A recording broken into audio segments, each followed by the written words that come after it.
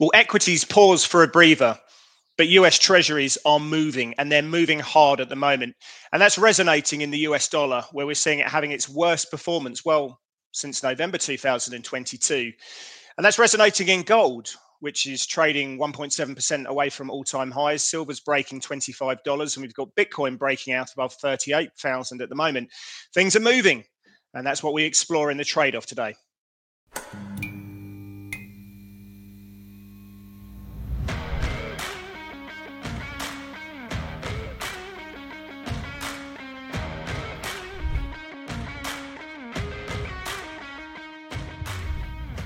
Well, hi there. My name's Chris Weston from Pepperstone.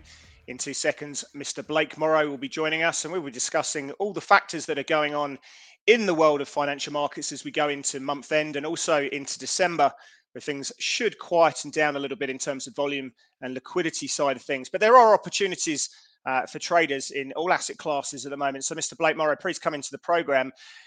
Mr. Opportunity himself. I'm seeing quite a lot of things moving. Certainly, FX market, the dollar is being dethroned. We can discuss that in a second. Bitcoin's breaking out. You're seeing gold having a move, silver having a move, equities having a breather, as I talked about in the synopsis there. So there are opportunities for people on the more momentum kind of focused at the moment. But you have your FX analytics community. Are people excited about the opportunities? Are people increasing trading frequency and bits and pieces in this market at the moment? That's a good question, and nice to be back, Chris, and good to see you guys. As far as the FX market goes, yeah, we're seeing like a grind lower in the dollar, but with the S&P just kind of stationary at just it seems like volatility is at what multi-year lows, or we're really really low, and you've got the S&P that's just kind of stuck pegged to these to this resistance around the 4550 to 4600 level. It's hard for everybody else to get excited because and to get too directional, because that if you get too directional and the market starts to actually move over the course of the next week or two, it could really set you back as far as what you're trading. So it's like the FX market is grinding, but the other markets are just kind of stationary. So I've seen a little bit of a tail off over the last couple of weeks, but I think volatility is going to be coming back here. Big cool. Yeah. Well, you remind me very much of some of the dance moves I used to pull off back in the 90s, this grinding action, but maybe we'll leave that one well alone. I want to explore some of these key themes because I'm actually, I think the market conditions are quite, interesting. And I think people are looking ahead into 2024 and seeing a clear picture emerge on an economic basis, which I think we need to explore. So let's crack straight into it. Let's get going and let's go into Topical Thunder.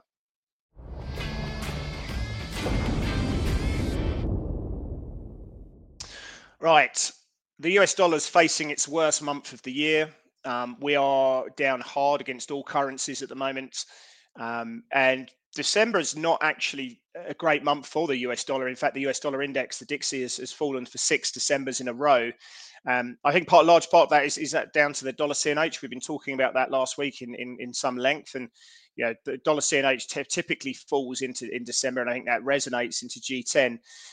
But for me, Blake, if I can, I think the market is front running a situation in 2024 where they're seeing the US growth slowing down from current pace of about sort of 2% or so in Q4 to get down to sort of like 50 basis points, maybe 80 basis points in Q3, where we're going to hit a low, which is going to be below trend. And in that environment, the US does not need real rates on 10-year treasury, 10-year real rates of 2.1%. They should be closer towards 1.5%. So I think, the dollar's front running that, gold's front running that situation. Obviously, the Fed are going to be easing next year. The market's got very excited about that.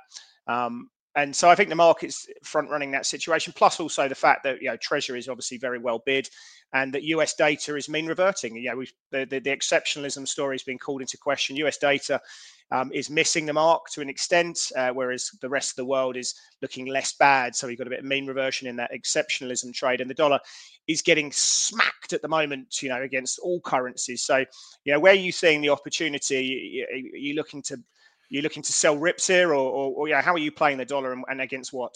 All right. Well, first of all, you open up a huge can of worms, and you only gave me a 1 minute and 15 seconds to talk about it. So I'm going to say that as far as the dollar goes, I'm in the camp that yeah, we are mean reverting, but I don't think we live in a world where you're going to start to see U.S. growth really take a tumble and not the rest of the world. So in other words, yeah, US growth is moderated, but if the Fed is going to be cutting rates, what are other central banks going to be doing in the next year as well? And I think that's going to catch up and bite the rest of the market.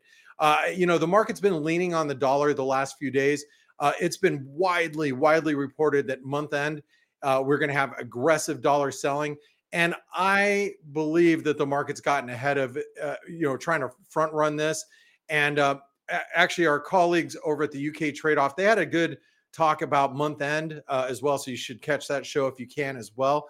But I agree with what Ryan Littlestone, my colleague, said over at Forex Analytics that, the US dollar, yeah, may be under pressure, but I think the market's just getting ahead of itself at this point. And I think that the market is trying to front run this move. As we go into the last couple of days, we have some pretty key data coming out that could obviously move the market, but I'm more of a dip buyer in the dollar at these levels. I like these levels ever since the last couple of weeks. You can see the dollar against the euro continues to move higher, same against the Aussie and the Kiwi, but we're also, I think, up against some pretty major levels, not just the dollar, but also precious metals as well. So I'm going to take the opposite side of you there, Blake. I think that the top, from a top-down perspective, this low vol environment we've got across asset class at the moment, the positive trending equity markets, we potentially could, if the NASDAQ breaks out top side of this 16,060 sort of consolidation high, credit spreads remain tight. The dollar's going to face benign headwinds from a top-down perspective, and I suspect that there is an elevated probability that's happened. So, if equities rip again and commodities are strong, and you're seeing that, then I think that people will go into high beta effects, and so I'll probably be, I wouldn't be buying dollars now if I didn't have a position. If I was long, I'd stay long, but I'd probably be if I was short, I'd be staying short the US dollars, but I'd be actually selling rallies in the US dollar side. Until vols pick up a little bit, I'd probably take the other side of your trade there, just going into the year end. I think January that's what makes a market, man. That's what makes it does. I think January could be a very, very lively time for the US dollar, and that's where I think tactically I feel like we could flip this one, but right now I'm taking the other side of that trade. All right. Well, want to talk about some volatility. Let's switch topics and let's go over to the Treasury auctions. And I don't have a schedule right in front of me, but today we had a 7-year auction. Had a little bit of a volatility in the markets, and what we've seen over the last couple of weeks are, especially some of the longer term duration, like the 10-year notes auction, I believe was last week. We've been seeing volatility pick up around these bond auctions that have been coming out around, I believe, correct me if I'm wrong, jump in the comments down below if I am. It's around 1 p.m. Eastern. My time zones are a little screwed up with our time change. But right around then, we're getting these auction results. It's provided a lot of volatility. I'm not a bond trader, never was a bond pit trader. I know some of the terminology, like, the bid to cover, and, it's the total amount of bids received divided by the amount of bonds sold at auction, and traders are looking, is the bid to cover ratio, is it rising or falling, and how quickly is it moving? It's the tail you want to look at, isn't it? Then you have the tail, and the tail, and a fat tail is not necessarily good, but very bad thing. Yeah, the tail is the high yield minus the bond when issued yields. Negative tail means that an auction went better than expected with a higher than expected demand, but positive tail tells us the auction didn't go as well because the yield realized in the auction exceeded market expectations. And I was taking that from actually an excerpt from another trader regarding the tail, because I always have a difficult time explaining it. But the fact of the matter is, people are starting to look at what the demand is. What are the durations? Where are traders coming in, scooping them up? Like we have some very short-term paper being auctioned off tomorrow and the rest of the week. I think traders are going to be looking at the demand there to see, how much hedging is going on in the markets. What are your thoughts on these auctions that have been going off that have been creating volatility in the markets there, Chris?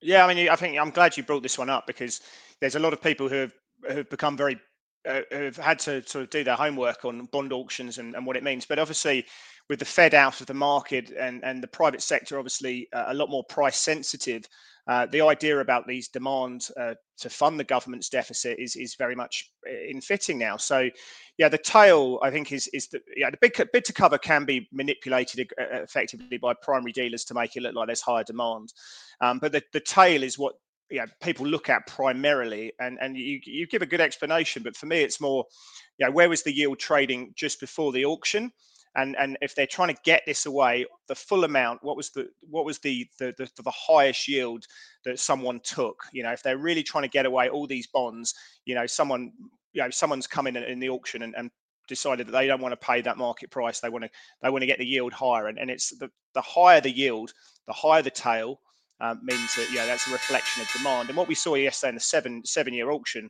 was that tail was 2.1 basis points above where it was trading prior to the auction, which is a very large amount, which means they've had trouble getting this away. The other one issue you want to look at is the level that primary dealers. Now, primary dealers are the banks that are mandated. If there's anything left that hasn't been sold, they have to buy it from the US Treasury. So if the private sector and indirect buyers and direct buyers don't mop up everything that's needed to come out, then the dealers, the primary dealers, have to take that on their balance sheets, and effectively they took 20% of the issue, which is a reasonably high amount. So it was a poor bond auction. And of course, in that situation, people look at this very, very closely. So it's pretty clear when you look at that 20-year bond auction recently, and also the 7-year bond auction, the demand is drying up in certain parts of the 10-year. So I think that's something that the Treasury Department will be looking at very closely. And I need to mention this before we move on. I mean, today it created the top in the equity markets, today's high. I'm not saying it's the top, but it created today's high. The dollar found a bottom right when that auction went off. And so it's something that we as traders need to be paying attention to. And I think it's one of those variables that not every trader, especially if you're dealing currencies and you're not really familiar with when the US Treasury's, their schedule, then you should start paying a little bit closer attention. Well, we need to flip it over, mate. But I mean, the US dollar is just a reflection of what's happening in the US bond market right now, right? You overlap a chart of the dollar index against 5 or 10-year treasuries, and there's a very strong correlation. So, if you're looking fundamentally at the US dollar, which some people do, and you're not paying attention to the treasury moves, then obviously you're not really looking at the right fundamentals. And I know we need to move along. Just mark your calendars. December 11th, 10 3-year auction. That's like the next big auction that I could see on the schedule. So at least mark that date down. All right, let's continue. Cool. Yeah, I want to go into volatility, but we talked about the VIX, the S&P 30-day implied volatility at 12%. That sort of gives a daily move in the S&P of about, on a weekly basis of about 1.8%. So that's very low. FX volatility is where I'm looking at. And, you've seen the JP Morgan global FX volatility levels now, 7%, which is the lowest level since early 2022. So we started the year with FX volatility sort of sliding, and it's come right down. So the moves we're seeing, very low. Euro dollar this year has traded in an 828 pip range high to low, which is the second lowest high to low range since the inception of the euro in the late 90s. So I think this is a really interesting theme, that we do have very, very low vol. Now, for me, Blake, if I can, for me, it's the PBOC suppressing volatility, actively suppressing volatility in the yuan, and also the Bank of Japan, not only incredibly threatening intervention, but also frustrating a lot of people who have been betting against the change in negative interest rates, and also YCC. And when you've got the two biggest banks in Asia, central banks in Asia, suppressing volatility, what do options traders do? They sell vol, and I think you've got that down. Plus the market's obviously looking for rate cuts next year. So do we see a change in volatility? Do we see higher range expansion in 2024? What changes that for you if it does? Well, I guess we need to start with the BOJ, as you mentioned, and I know that this year we had hoped that the BOJ was going to make their move this year. and it looks like it's going to be, the first quarter of this next year. So that's number one. I mean, that's what's going to create a little bit of volatility. Also, the higher for longer mantra going into 2024. I don't think people really understand what the Fed and what other central banks mean by that. And the reason why that's going to create volatility is because you're getting all these interest rate cut expectations.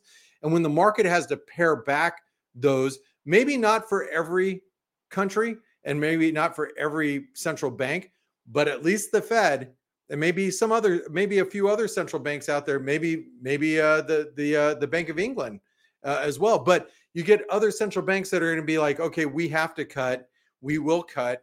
And then you get other central banks like the Fed and let's say, like I said, let's say the Bank of England, just for example, they decide to keep rates higher. You're going to see that massive movement in FX volatility going into next year. So I think those are the two predominant themes that I'm going to be looking for going into 2024. However, I'm still trying to wrap my head around what I'm going to get everybody for Christmas this year. So buy them some volatility. But no, I don't know. Here's some VIX calls, kids. Enjoy those. Buy some long dated VIX calls. Yeah, I mean they'll be expensive, but there you go. No, I think I think that you make a point there. The Bank of Japan are key to this. If there's a strong consensus trade to be long yen into 2024, and rightly so. There's a lot of things that could work for the yen in 2024. I think the PBOC, if they're happy to tolerate yuan strength, that would create higher volatility. But also, whilst the swaps markets are pricing, reasonably aggressive rate cuts from the Fed, the ECB, the Bank of England, well, pretty much everyone except the RBA and the Bank of Japan in G10. Will we actually get that? Will everyone move in a concerted manner, or will they go at different paces and different speeds and different starting points? I think if we get that, then we get volatility and we get divergence from a policy level, and I think that would be very interesting. At the moment, the market's saying that all these central banks will probably start cutting at a similar sort of time and at a similar sort of pace. Which I think is, again, suppressing volatility. But if we don't get that, if the Fed push back and they start easing at a later point, I think that will cause volatility and trends in FX markets. I think that's going to be one of the big themes that I'm taking out for next year. All right, let's go into the last topic and let's talk about the markets, Chris. And you'll notice that when I say markets, I'm talking about marking time. As you pointed out a little bit earlier, Euro, US dollar 1 month implied volatility is at 7. If you look at the S&P, we've been basically within close to 1% trading range for the last 5 trading days. The market has gone kind of silent, and the FX market is grinding as we come into month end. And, this is the time that us as traders, we have to be a little bit more careful. I actually, if you follow me on Twitter, I tweeted something about this yesterday. I believe it was yesterday. I think most of you do follow me on Twitter, but I said, to be around for the good times, you also got to be around for the bad times or the boring times. If you're around for the boring times, you can be around for the good times. That means in the markets, we do a lot of fiddling our thumbs, waiting for things to pop up. But don't worry, because at the end of this week, going into next week, we've got a lot of events that could move the market. One of them being, tomorrow we got advanced GDP numbers. Advanced GDP numbers could be moving the markets. And actually, just after we're done filming here, some of you may have already witnessed Australian CPI, the RBA rate decision, even though they're expected to keep rates unchanged. If it's a dovish hold, could see some volatility there. We got PCE on Thursday in the US. Even though we get so many of the inputs into PCE, it's not really a big surprise on Thursday. Still could be a market mover. And we have end of month flows on Thursday as well, which undoubtedly is going to be a big mover because I think a lot of people are front running it, which Chris and I are obviously sitting on opposite sides of that. Next week, we have the RBA decision, Bank of Canada, and we have the U.S. jobs report. We also have Canadian jobs report this Friday. So there's a lot of events that can move the needle and create volatility, but be patient. I know it's boring sometimes, but Chris, aside from, drinking your bottle of whiskey next to your desk that you have in your coffee mug when the times are slow, what do you do to keep yourself busy? Oh, mate, there's always options out there. I mean, I think that there's stuff moving around right now. You just got to look around for it. So, my strategy, it depends on your strategy. If you're running a momentum-based strategy, you're looking for stuff that's moving and, rate of change and all those factors, and you get your entry and obviously risk and those bits and pieces. If you're mean reverting, you're looking for that. So I think it's really more down to strategy. There's always going to be a market or an instrument that fits that strategy. You just got to work out whether you want to pay the spread for that and what the liquidity is like and the hours and bits and pieces. So that's it. So there's always something that I want to trade. It's just looking for that perfect setup, that predictable, that high conviction setup, regardless of the asset class. So that's the most important situation. But I do think we go into December. The most important thing for me, you talk about this mark in time. That payrolls number on the 9th of December, I think, is going to be massive. We've seen a cooling of the labour market last month, and could we see the unemployment rate push to 4%? We got the CPI number just shortly after that one. Again, I think that could be a big one. So they're the two big things I'm going to be looking at in December. If we get a slight cooling of the labour market again, if we get 170, 160,000 jobs, and the CPI number goes down and follows that last trajectory, we could be ripping in risk into the end of the year on the back of that. You don't want to be shorts, and that sort of plays into that short US dollar position in that. So I think we're in a bit of a holding position. Look, I think the CPI numbers in Australia are going to give you an idiosyncratic event. Depending what happens, that could really play into the February pricing at the moment for the RBA, which is 50-50. And you've got some idiosyncratic, but from a US perspective, which of course dominates the asset, the sort of cross asset class situation. I think really looking ahead into payrolls and also looking ahead at CPI, we're going to be in a bit of a holding period of that. But I think the outcome of that could see risk really ripping into the new year. So for anyone hoping for a quiet Christmas, if you do celebrate Christmas, it's not going to happen. You're going to be trading. That's the bottom line. Anyway, no break for anyone. We were just trading the Christmas break. Anyway, let's go to that's the setup.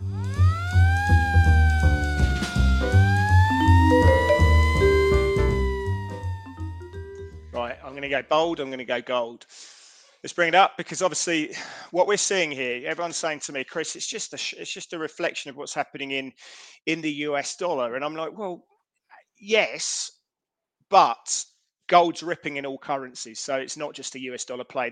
You can even get the strongest currency, and you can still see gold moving higher in that currency. So obviously there's a numerator and there's a denominator with this, and the denominator is the currency, and that's the US dollar, and the dollar's been selling off. But what we are seeing is gold moving up in all currency terms. Real rates have started to recouple again with gold, and you've got 5-year real rates dropping to the downside quite sharply. As I said, my thesis here is that the market's looking into 2024 and seeing lower real rates and front running that. But gold's obviously doing very nicely here. So obviously it's removed all its geopolitical hedge. It's just really a focus on what's happening next year and some dollar weakness as well.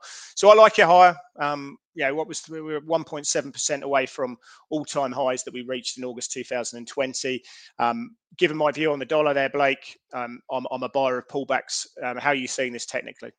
Well, yesterday I blogged about this on the Forex Analytics blog. It was just I was looking for an upside target because it held the 38% retracement, held the 200 DMA, should reach for 2059, which is the 161% extension of that 38% retracement dip, which we're only maybe less than 20 points away from. So I still think that the theme is, as of right now, the dollar's weak. We got dollar selling into month end. That's only going to play into the hand of gold continuing higher.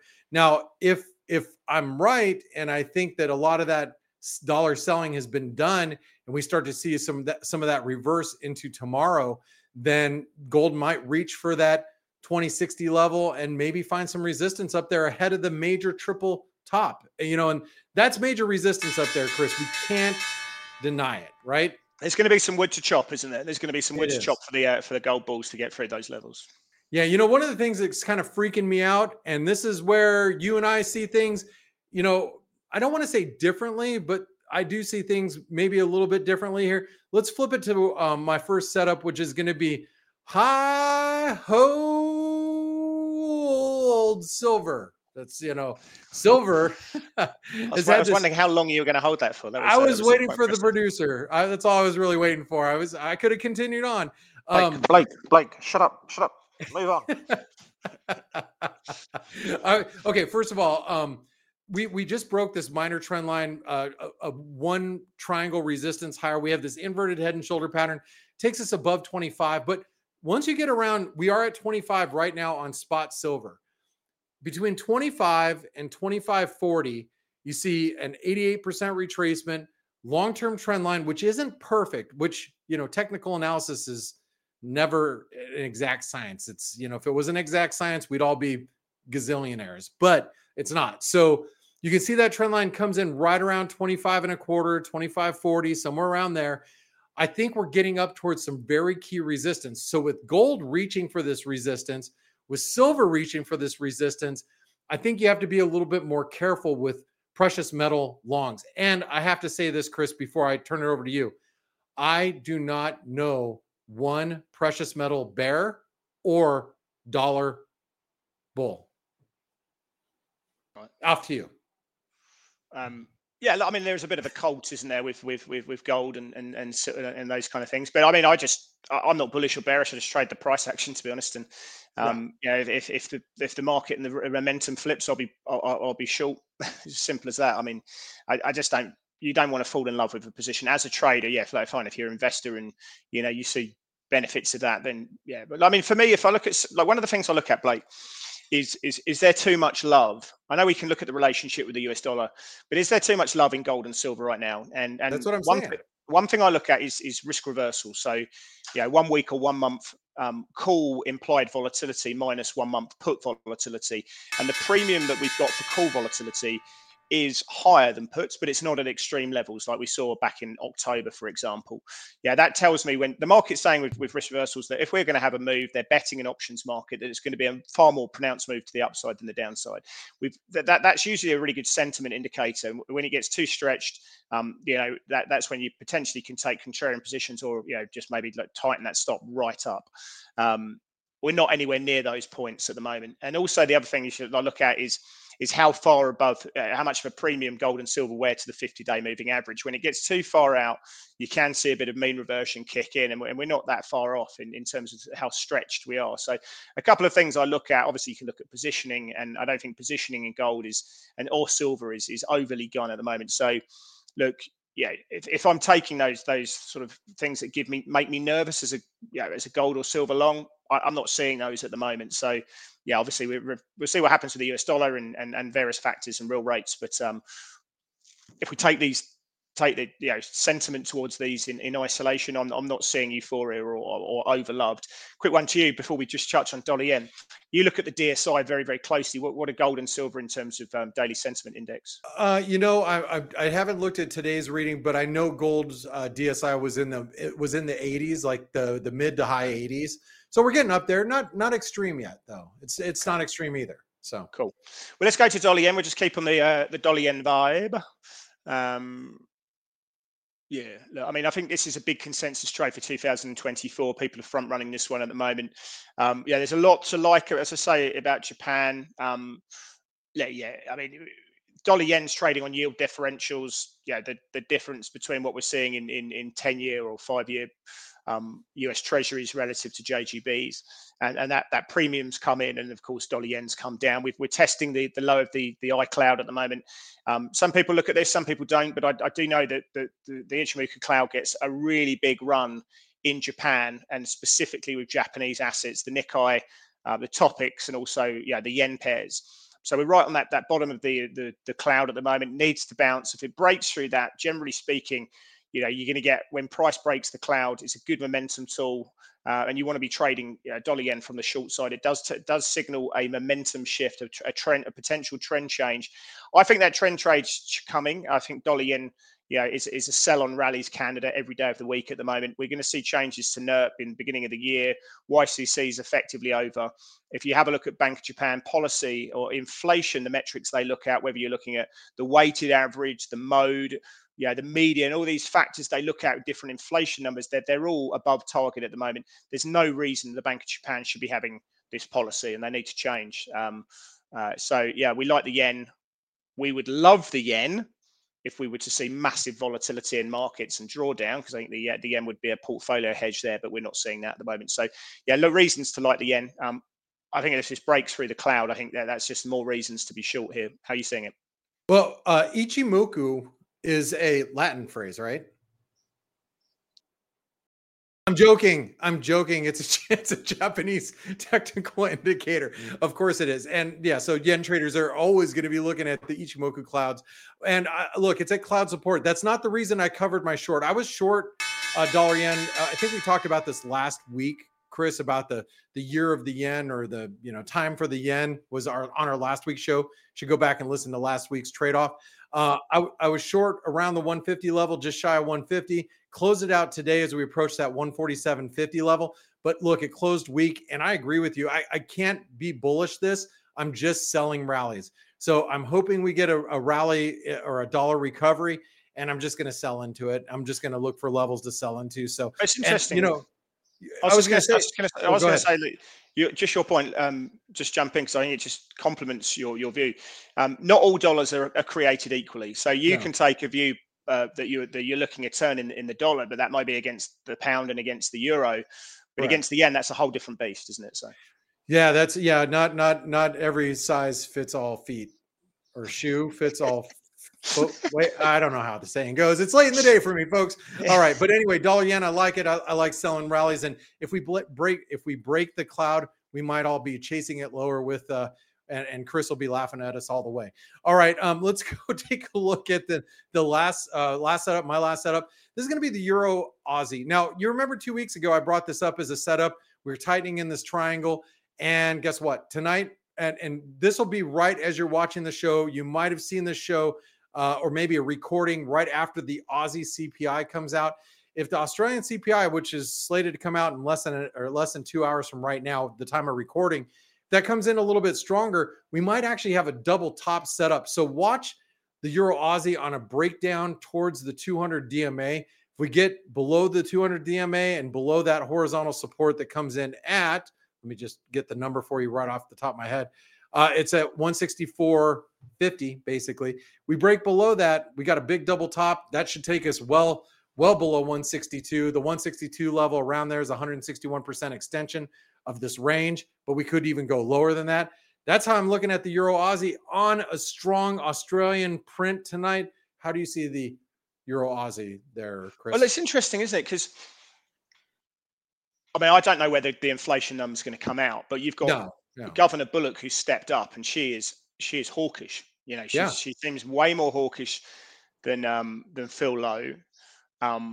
She's pretty defiant, and the market has responded to this. Plus, you've got all the terms of trade in Australia are working well. I mean, iron ore is ripping at the moment. It's come off a little bit the last couple of days, but if you look at the trend, it's a textbook uptrend. Copper is breaking out now. I think that's partly down to China, right? So I think China's changing its export mix away from white goods and furniture and all these kind of bits and pieces, and it's a big player in EVs and this new tech. It's changing that, and I think that's an interesting one as well. So copper obviously is responding to that. So China's terms of trade are changing. Australia is benefiting, and you've got this really hawkish central banker at the helm, and the market is saying that we've got a 50% chance of the RBA raising in February. Think about FX markets on a very simplistic basis. You've got one central bank that could be raising in February. Everyone else is expecting massive easing in 2024. Now, obviously, some of that's in the price, but from a semantics perspective, you've got ultra policy divergence, which favors Euro Aussie to the downside. So fundamentally, whilst a lot of this is in the price, of course, I've got to say that I like Euro Aussie fundamentally to the downside for those very reasons that I just talked about there. But you say it's in the price, but if you look at that chart, it's been trending higher for years, which could mean maybe we will see a trend change going the other direction. I think all of what I've just been saying is really a development that's happened over the last week or two. Yeah. It's Governor Bullock's spoken twice, and both those times she's spoken, everyone's like, "Whoa, she means business. We don't want to mess around." Here she is really very, very defined, and we've now got to a point, as I say, where we're debating whether the RBA are going to be hiking rates again. and the Australian economy is holding up pretty well in this rate hiking cycle. So yeah, it's very different from Europe, where the debate is not about whether we're going to rate hikes. I mean, clearly the hiking cycle in Europe is well and truly over. It's a question of, will they raise in April? Will they will they cut in April, or will they May? So yeah, that's extreme policy divergence. That suggests to me that maybe Euro Aussie is a good short fundamentally there. Yeah, all right. We'll see. Anyway, let's go to play of the day.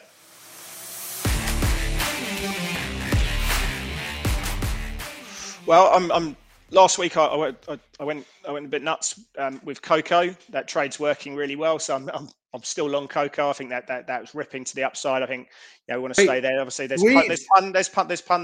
puns everywhere you can do it. Michael Brown and I were having a massive pun down about this earlier on Slack between each other. But yeah, obviously there's a lot of puns you can make with cocoa, but it's going up. It's a sweet taste. There you go. And I stay that one. But I like Aussie CAD. Yeah, Aussie CAD for those reasons I just mentioned. You can see the charts going up like that from a momentum perspective. The Canadian dollar's had some upside recently, certainly against the US dollar, of course, but against some of the crosses. We've got an OPEC meeting in the session tomorrow. I personally don't think we're going to see anything else other than the OPEC plus rolling over their extension, their output cuts into 2024. That's probably the consensus trade. Obviously, if they do deeper cuts, which I think is probably about a 20% probability, then the CAD will probably outperform the Aussie in that situation, and that's a real risk for me as looking someone who wants to be long Aussie CAD.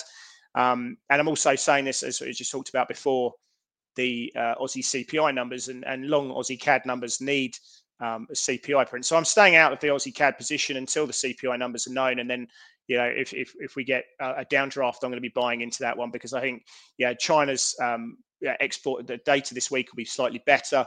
I'm not expecting much from OPEC, but I just like that policy divergence trade that we're talking about. So I'll assess this trade once we know the CPI numbers, because obviously if it's a massive miss to the downside, I won't want a piece of this, because February will get repriced. But if it's there and thereabouts, with expectations around sort of 5.2, 5.3%, I'm going to be looking to go long Aussie CAD, because the trade's working, it's moving up, momentum's there, the market likes it already, and you've got clear momentum shifts and momentum policy divergence that's taking that one there. So I like this one higher, but I will reassess once I see that CPI number. If it comes in line with expectations, then I'm going to be jumping in.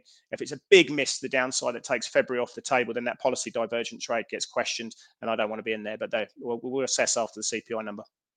All right. Well, I want to say I think everybody should jump down in the comments. Tell us your cocoa puns, and why don't you let us know how big of a crush Chris actually has on the new RBA governor, Michelle Bullock.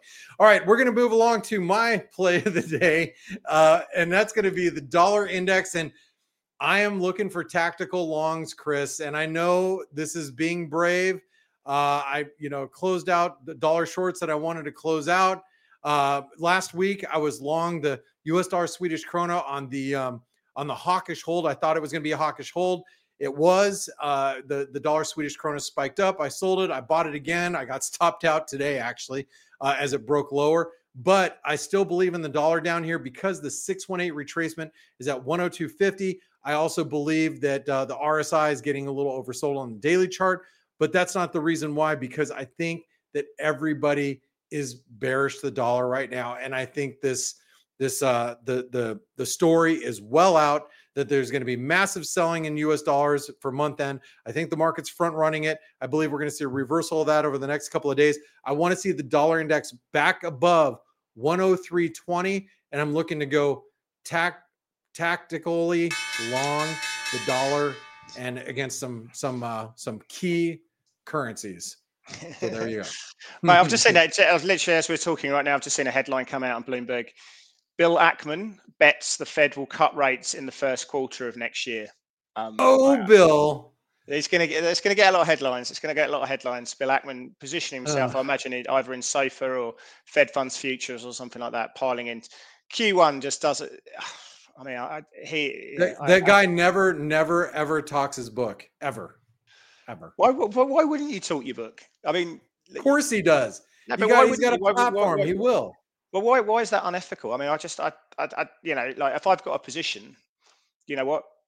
we're all big boys and I'm girls. not Like, saying it's unethical, but of course he's long risk right now. He's gonna yeah. continue. He's gonna press it. How's he Well, gonna press it? is he Let's long throw out risk? headlines like this. Yeah, let's Is he long continue. risk or is he not long risk? I mean, is he He's long defensive? risk. By, He's by, like by, every other asset manager that's trying to play catch up to the indices this year. I would argue it's the opposite, though. Yeah, I mean, if you're betting that the Fed are going to cut rates in Q1, that to me is, well, you're right. It could be that they're in a position they don't need to, or it could be a position that they need to get ahead of the game because the data sours quite sharply in that position, and they need to do some adjustment, some emergency cuts. So there's two ways to skin a cat in this situation. But He yeah, wants to deliver some nice presents to his folks in his office this I don't think he's going to get them, to be honest. I this think the Fed holiday are going to season. push back on that one pretty hard.